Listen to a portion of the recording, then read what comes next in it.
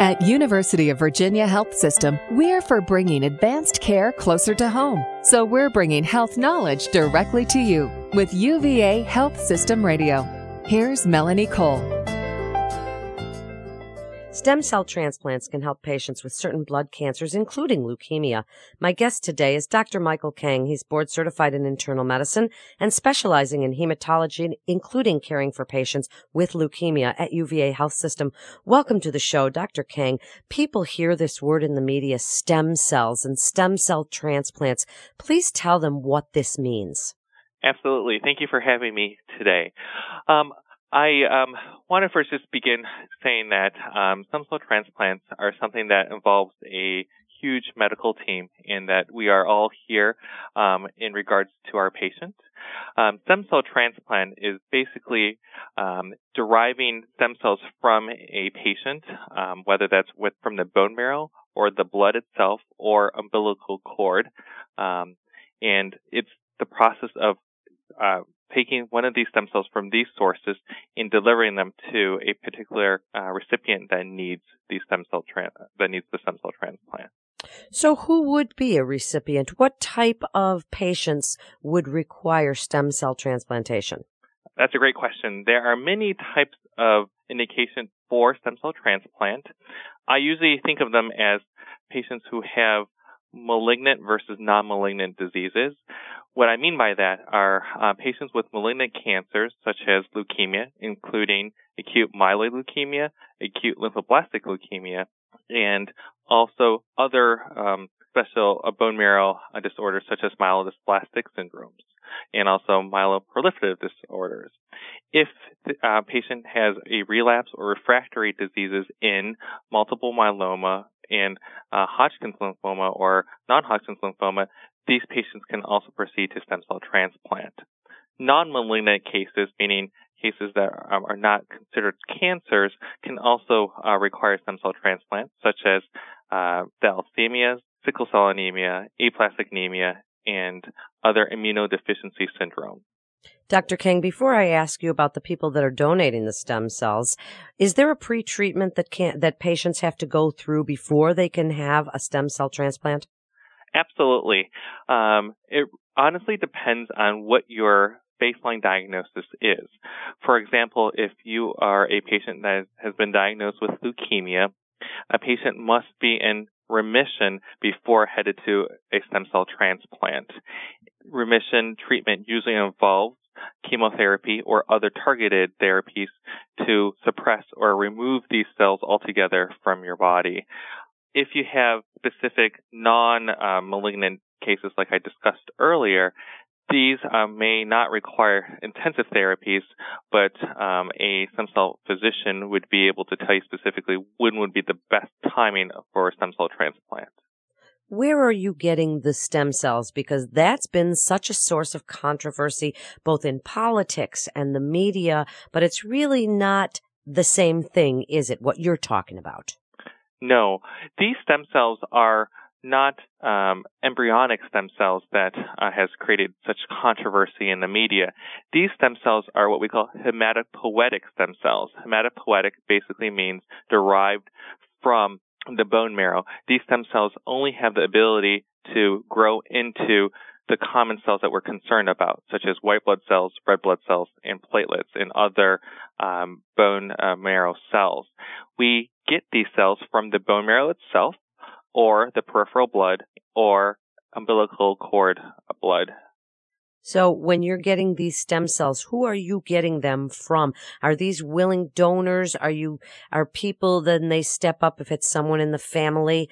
Do you have to be a match? How does the donation work?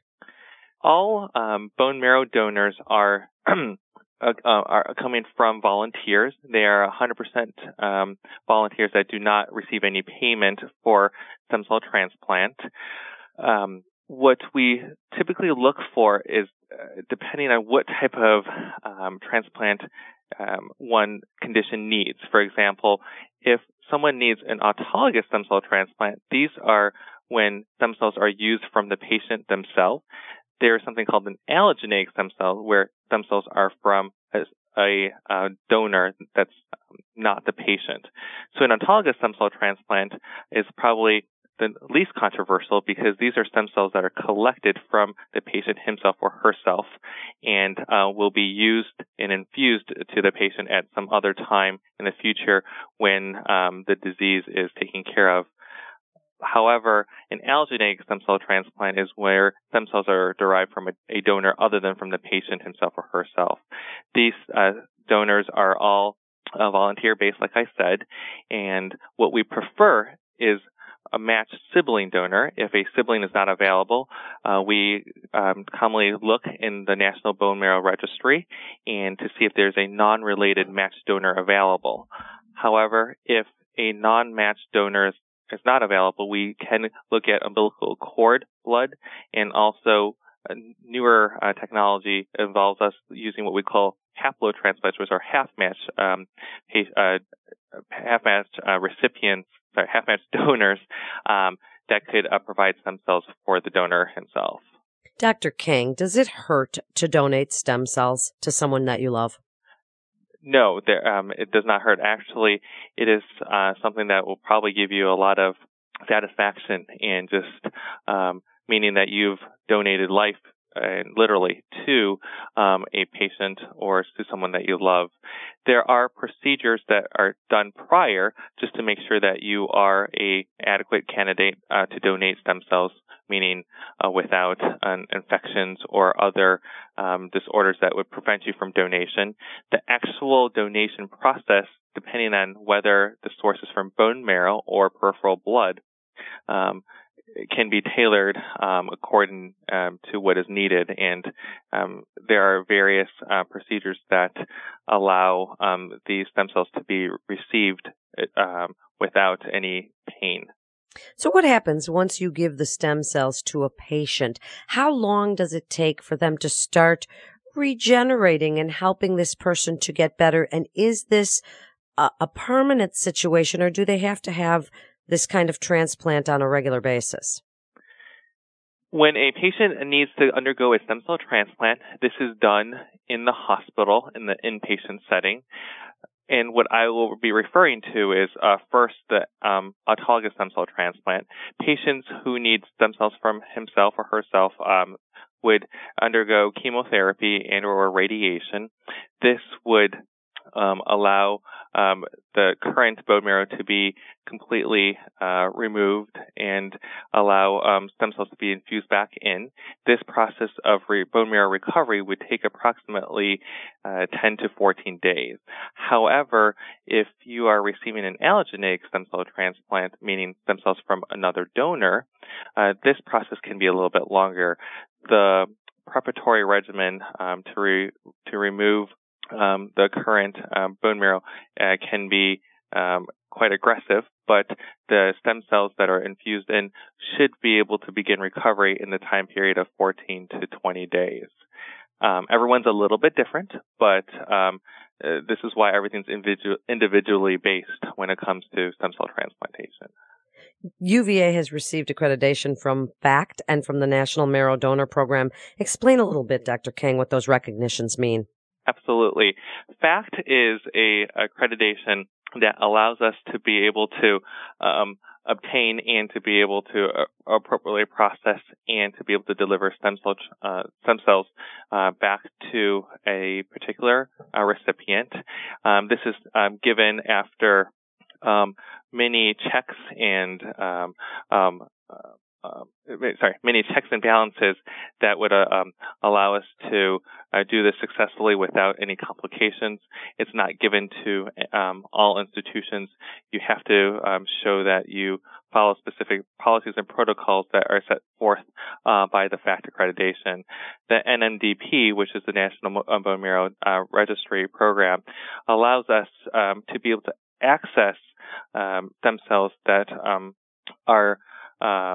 allows us to be able to access donors who are willing to provide stem cells for our patients. And once again, this is a particular accreditation this is not given to any program that wants to perform stem cell transplants. You must show that you have an appropriate team, that you have good quality measures, and to be able to perform transplants, stem cell transplants appropriately before receiving this accreditation. That's fascinating, Dr. Kang. I applaud all the great work that you're doing. How cool is that, what you get to do? In just the last minute here, why should patients come to UVA Cancer Center for treatment for their blood cancers? The University of Virginia is a growing program, and it is amazing to see what is being done with the acute leukemia and stem cell transplantation program. We have a multidisciplinary team, including physicians, nurses, pharmacists, physical occupational therapists, nutritionists, and also social workers who all come together to care for the individual patient. No one patient is the same for us, and we love to be able to call each one of our patients family because they are with us through this process. And once you become a part of UVA as a patient, you are forever a patient with us. And we love the privilege and the honor to be able to take care of patients who choose UVA. How beautifully put, Dr. Kang. Thank you so much for being with us. You're listening to UVA Health Systems Radio, and for more information, you can go to uvahealth.com. That's uvahealth.com. This is Melanie Cole. Thanks so much for listening.